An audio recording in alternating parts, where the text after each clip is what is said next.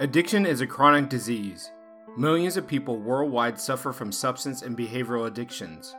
An addict's life is often unmanageable, leaving the addict and his or her family and friends feeling completely powerless over the disease. Without treatment, addiction can result in disability or premature death. You are listening to Making an Addict. My name is DJ Burr, and I'm an addict in long-term recovery. I'm a licensed psychotherapist, behavioral addiction specialist, and best-selling author of I Just Wanted Love, Recovery of a Codependent Sex and Love Addict, now available on Amazon, Audible, and iTunes.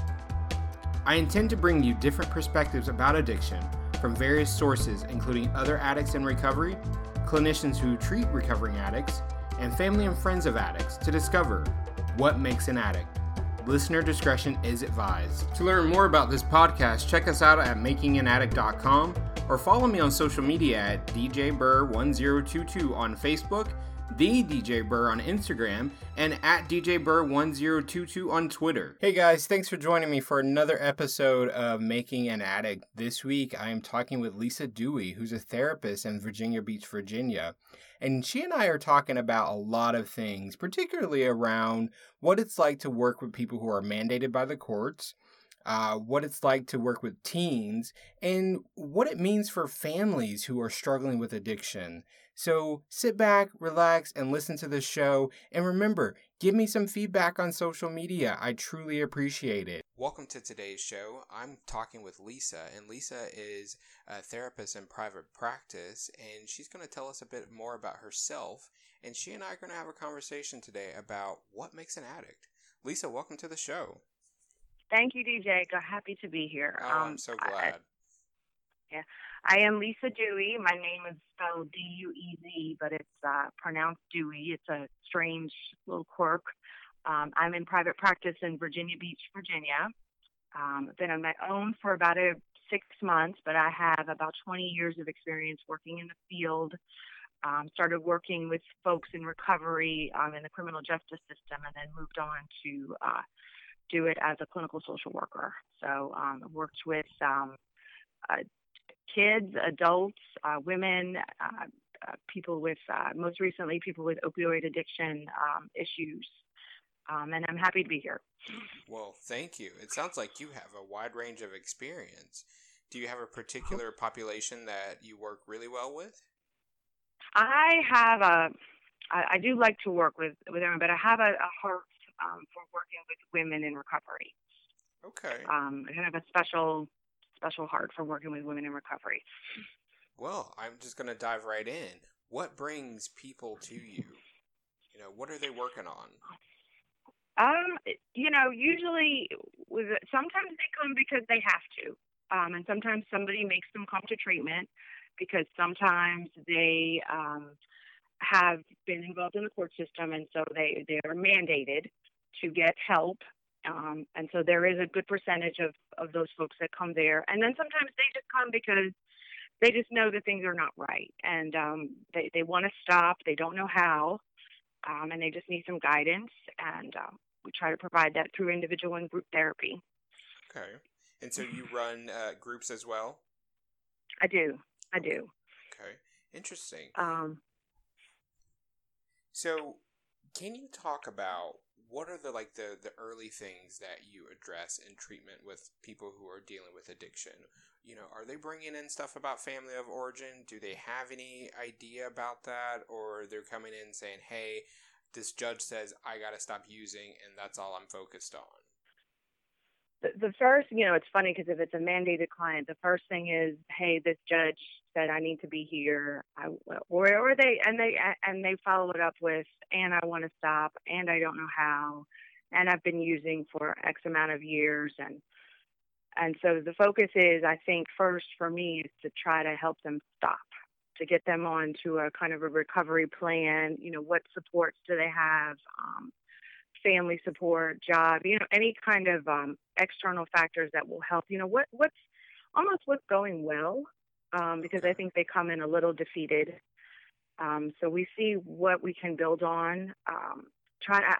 Personally, I try to help to get them to. I want them to stop using, because I feel like with a co-occurring client, they're not much that, I think you have to address the substance abuse first, and then I think you address, once they stop using, all of the reasons why they're using starts to come out, and then that's the other part that we work with.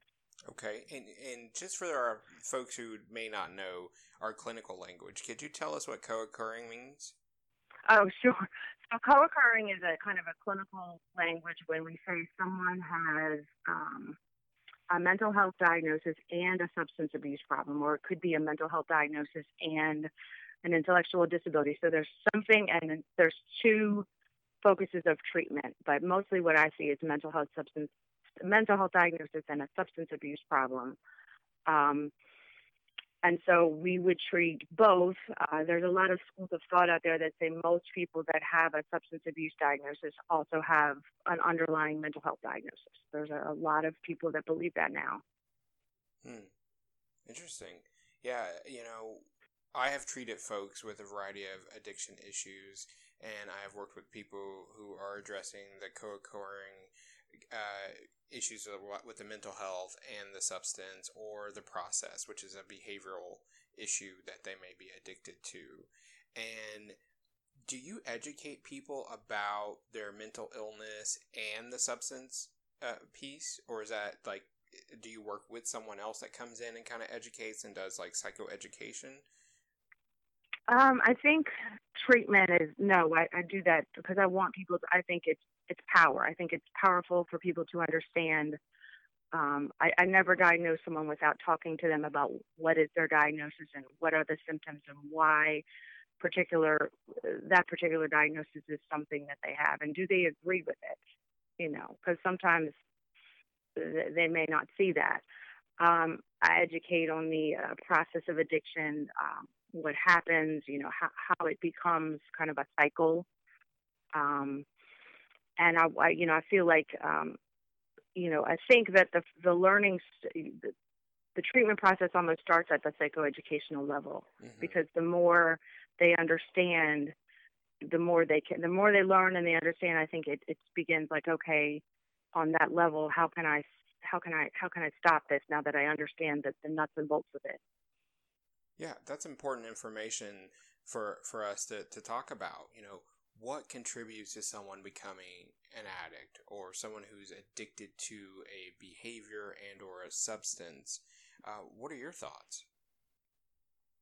I have this thing is that humans culturally, any person, I think we want to feel good when we're, it goes back to that self-soothing behavior. So I want to feel good. I find something that makes me feel good. I feel bad. I do something that makes me feel good. And it's a very simple, I know it's very much more complicated than that, but I think when we learn that, a certain behavior or a certain substance, takes away pain,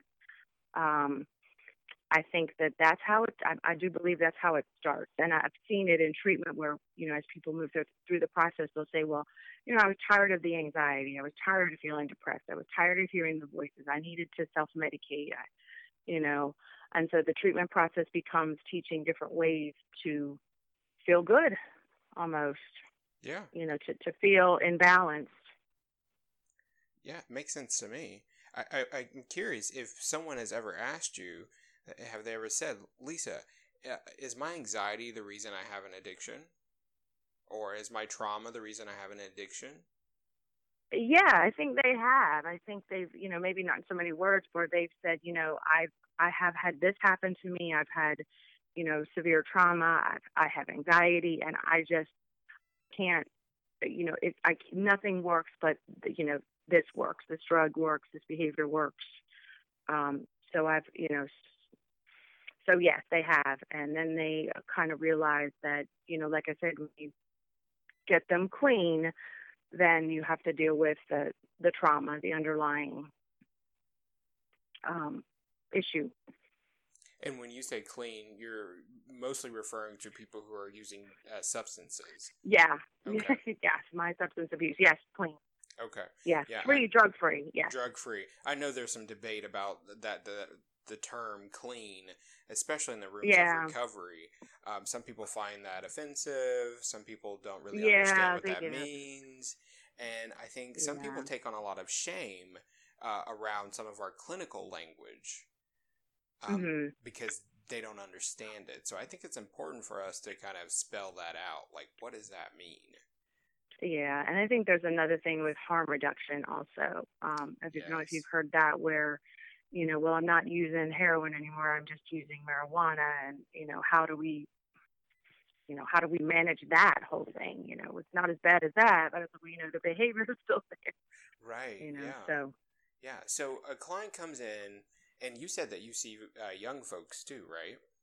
I do. I'll see teenagers. Yes. Okay, so you see teenagers. A teenager comes in, and let's say they're using marijuana, because that's typically pretty easy for teenagers to get access to, or Yeah, most prescription common pills. drug Yeah, or alcohol. or alcohol, especially if they have it Hmm. already in the home.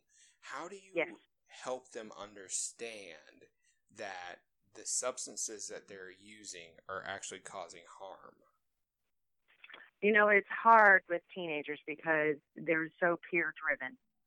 And, when you tell a teenager that it's not right to use marijuana and six of their friends do it and nothing has happened to them, um, they're looking at you like, yeah, okay, lady, you know, you know, you don't know what you're talking about. But I think it's just talking with them about very real consequences. I will use sometimes different stories that I have heard, different videos or different mediums to try to speak with them and kind of show them that, backing up what I'm saying a little bit. Right. Where I say, this is wrong, and then I'll say, let's look at this particular story where this happened, and this, do you see a correlation? Hmm. So with teenagers, I think they're coming a lot of times because not only does the judge made them come, but their mom is sitting out there and their dad, and you know, uh, so they're not exactly as more willing to stop as more of an adult that kind of understands the consequences a little bit better and has felt the consequences a little bit more in their life, job loss or different things like that. Yeah, exactly. Because the consequences, in my opinion, are what gets people to the point where they're saying, "I've had enough." I agree. Yeah. I agree. It's they don't want to, that things have gotten really hard on them. They're in front of the court. You know, they can't keep a job. But I know that treatment works. I know it. I've Hmm. seen it. Hmm. Yeah. So the teenagers that you see, have you seen a lot of trauma walking through the door? Yes, and a lot of, I think with teenagers, you also see a lot of family dysfunction, and unfortunately, you see, a lot of behavior that they're emulating, with parents, where, it's very difficult. Well, my mom smokes marijuana, so I smoke marijuana. Well, oy. So Right. how am I supposed to work with the teenager and tell them it's wrong when the parents are also engaging? Right. And it doesn't mean that Teenagers are very smart, they are very smart. And I just wanted to say, very smart. it doesn't mean that the parents are abusing the substances.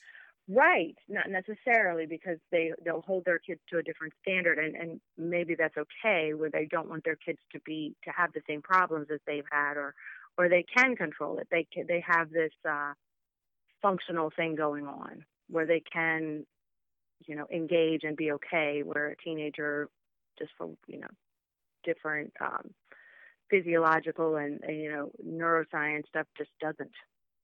Yeah. Um, I mean, the teenagers are still developing, yes, yes. right? So your thinking patterns are different. Their insight is different. Their realization of consequences are different. Their ability to say, "Well, I'm not going to do that much," is a little different too.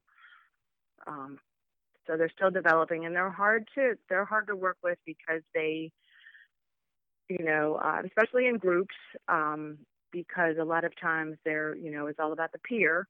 And Hmm. so, I don't want to talk about me because this kid that I'm sitting in class with, and, I have to try. I have to see him yesterday or next weekend. I have to see him 2 weeks from now, and he's going to make fun of me Right. because I disclosed something. Yeah, Peer pressure.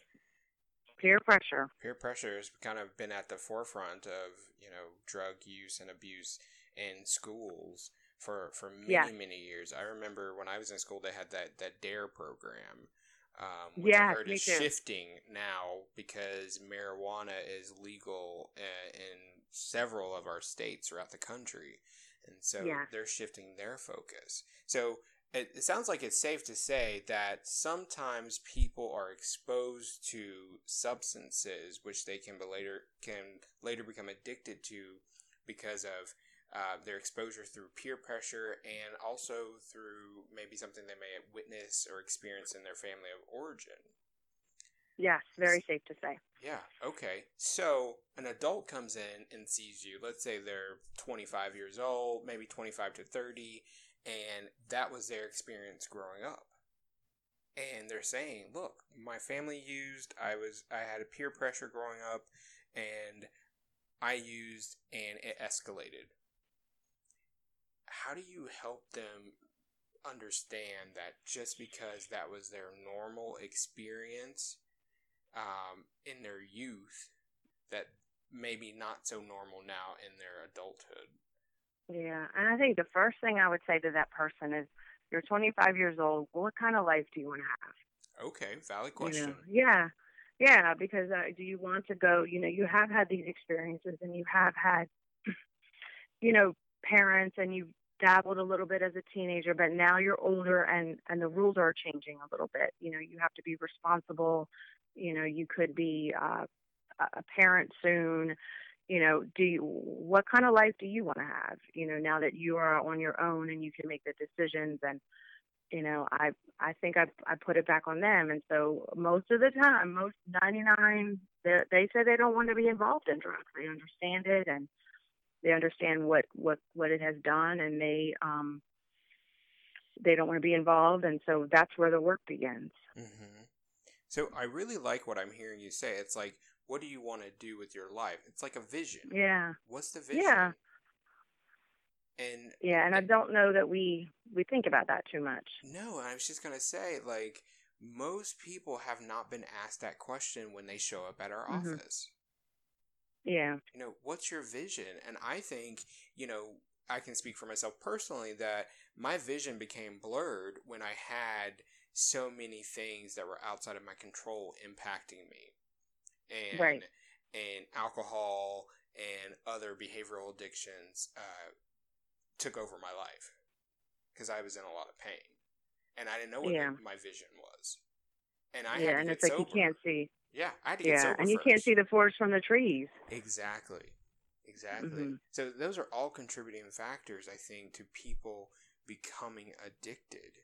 Now, there's a lot of talk in recent months, especially since the report came out, and I can't recall exactly who released the report, but they confirmed that addiction is a brain disease. It's not a moral Yeah. problem. It's a brain disease. Can you speak Mhm. on that and how that has impacted your relationship with your clients? And I absolutely agree with that. It's a brain disease. It's a medical condition. I always see something that we treat diabetes that's almost the same way we have to treat addiction.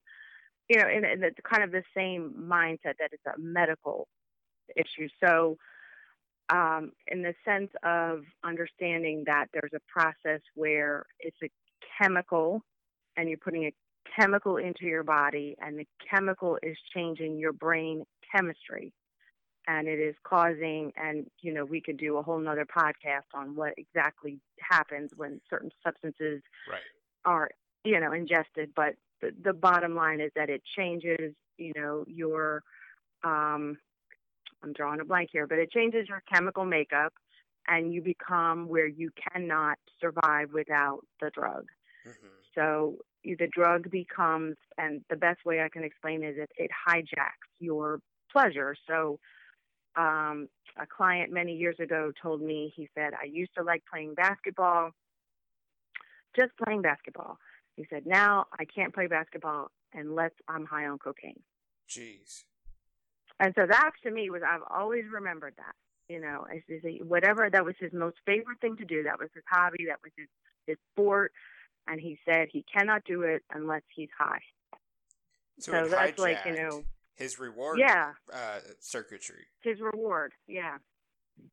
Goodness. And so it has hijacked his ability to, like we said earlier, to soothe himself, to relieve his stress, to let loose and have fun and, just be free, I guess, free out on the court. And he says, I can't do it unless I'm high anymore. Goodness. So. And that's hard to break free from. Yeah. You've combined something that you enjoy, that you love, with a substance that is ravaging your brain and your body. Mm-hmm. And they become fused. Yeah. And so you get confused and you think one is the other now. Yeah. And I can't play basketball unless I'm high. And I'm like, oh my God, I could never forgot that. Wow, that's impactful. And I'm sure in your line of work, you have heard a lot of stories. You've heard you've seen probably a lot of consequences that people have faced. Mm-hmm. Yeah. And it's heartbreaking. It's heartbreaking. It really is. To see this addiction destroy not just the person's life, but maybe the people around them too. Yeah, it really is heartbreaking. Yeah. It really is. Have you seen a family ravaged by addiction, meaning maybe the identified patient comes in, but also their mom's addicted, their kid's addicted, the grandma and grandpa were addicted? Have you seen that? Yeah, many times. Most recently with a lot of the heroin addiction that we have in our area. And I think throughout the country it's becoming more of a thing. But I have seen it, and, where the kids will be, and sometimes it's different substances, or there will be a family that's, it's prescriptions, or then it will be, there's, the heroin addiction or something. But you do see, I do see it quite often. Or the client will come in and then you will talk with them, and we kind of talk about their family, and they will say, my mom did this, or my dad was addicted. And usually if it's an adult, there is one parent or some sort of an uncle or grandmother that's been addicted. Yeah. And it doesn't always have to be the same substance, or even sometimes it's behavior, but there's something. Right, because sometimes the substance is not as easy to get to as a behavior that you have and that you do on a regular basis. Like, I treat people who struggle with sex addiction. Well, all human beings are sexual. Right. And so my struggle is helping people understand is that, yes, you're not injecting a chemical into your body, but you are actually manipulating the chemicals already in your brain. Right. To get that high. Yeah. And sometimes it takes a long time to get people to understand that. And sometimes they have to have additional consequences before they get it. They do. Addicts will always say that they have to hit rock bottom. You'll hear them say that often, is I have to hit rock bottom. And then as a therapist, just when you think they've hit rock bottom, you think, oh no, they can't. Something else happens, and it's crushing sometimes to watch somebody. And it's hard. It's very hard. It's very hard. Because we have because you just want to just tell them stop. Right. Because we can't take it all on. Right? No. We have like 50 minutes with a person, sometimes maybe an hour and a half if you're doing a group. And we maybe see them every week. We can't take all of their stuff on and make it ours. We can hold it for a limited time and support them when they're in front of us and care and have concern for their well-being. But, I see 20 to 24 people a week. I'm not sure how many you see, but that's a lot. Yeah, that's a lot about that. Not all of them are in recovery, but all of them have other things going on too, and you do think about it afterwards a little bit. But the thing is that you can't tell anybody either. Right. can't come home and say, "Hey, husband, let me tell you about this session today." Right. Right. Yeah, Mm-hmm. you can't do that. You got to get good supervision or And good consultation. consult groups are Yeah, helpful. Yeah, consults. Yes, good consults so absolutely. you can get some support. Yeah. And I think what's also important for the client who is suffering from addiction is to get into some sort of group. It doesn't have to be Absolutely. 12 step, but it really needs Mm-mm. to be focused on recovery efforts. I can't Yes. stress that enough. Yes, I think it's a good. Such a learning community, and I tell you, I've seen so many great groups that are so supportive. Once you get a couple people in there, and I have seen, with the women I work with, that they just, I feel like I'm almost a side. I'm just the flower on the wall, and you get them in there, and they just talk, and they get themselves through it, and they get each other through it, and it's amazing. Yeah, they become the Um, facilitators.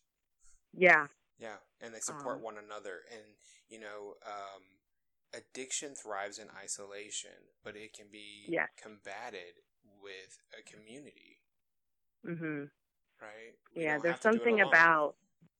There's something about once somebody puts themselves out there, there are people to catch them, and I think it's wonderful. I love that.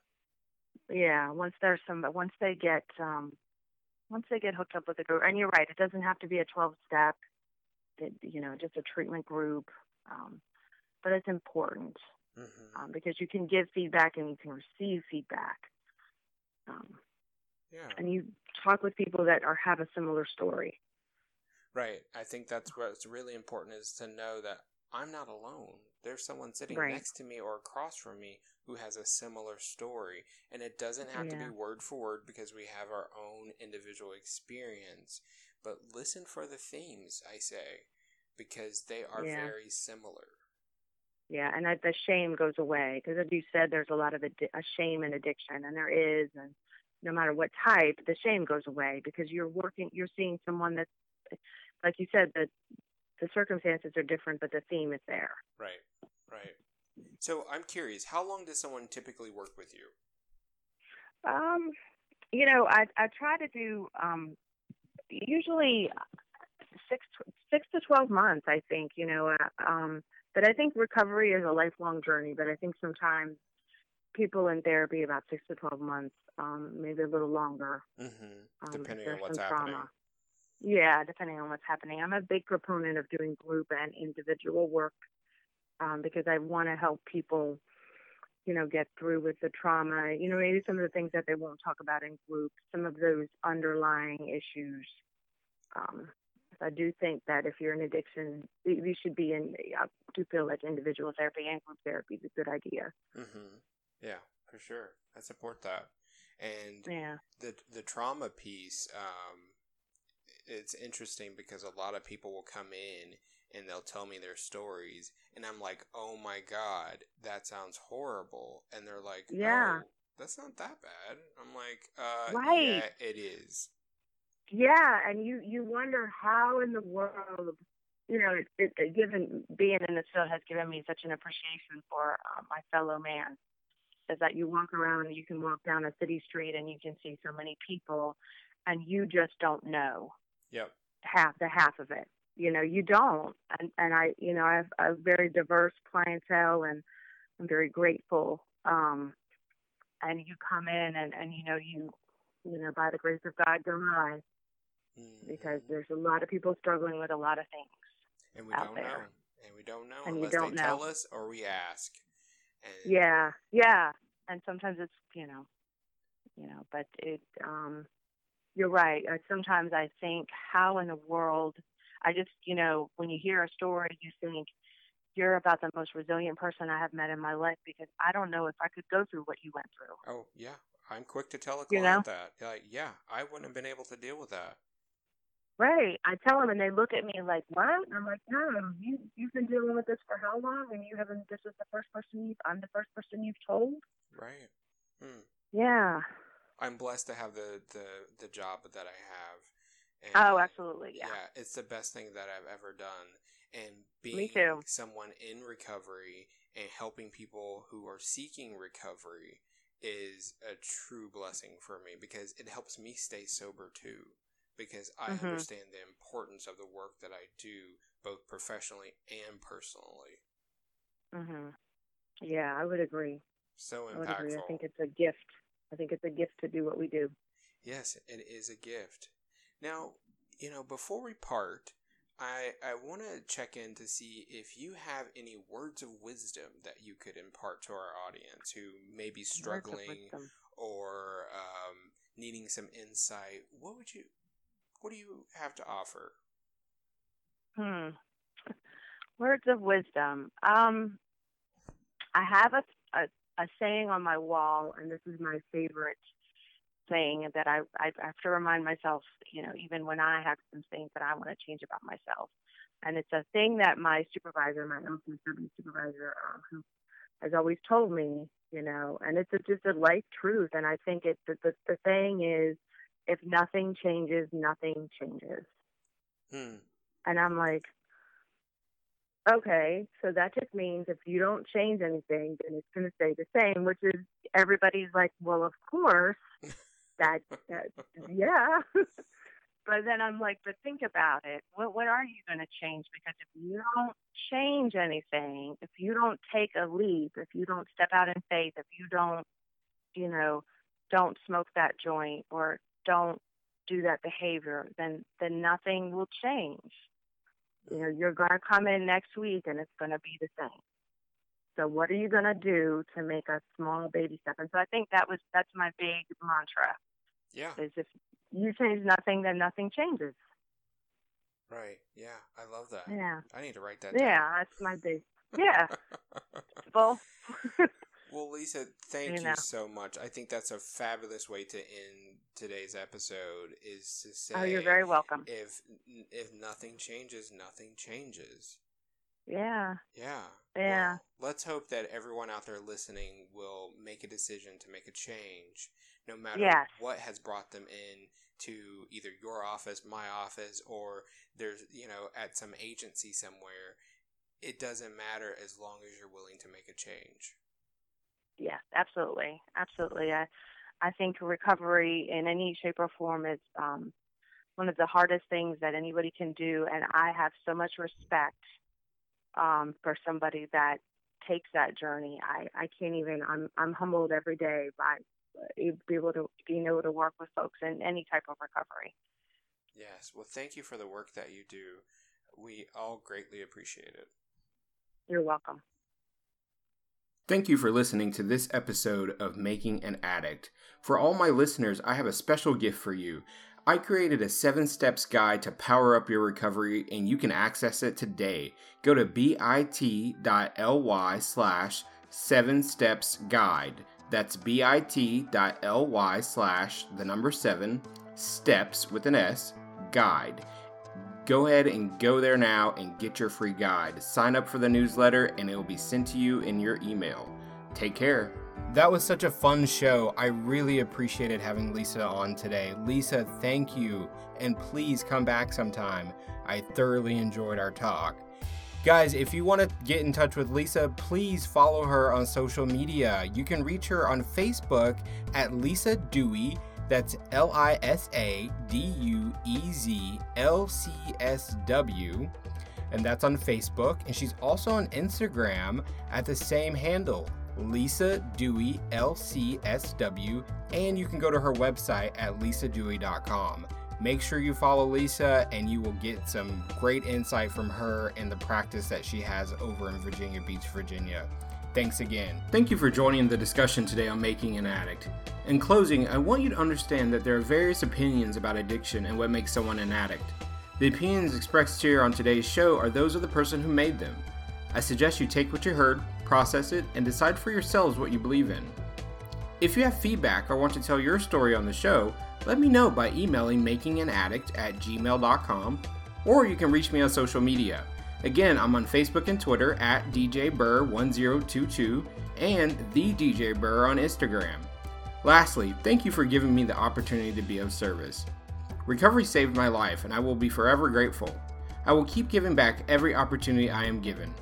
Tune in next time to witness our ongoing discussion on Making an Addict. Making an Addict is produced by the Recovery Legacy Network, bringing you recovery on all fronts. Learn more at recoverylegacynetwork.com. Today's show featured music by CDK.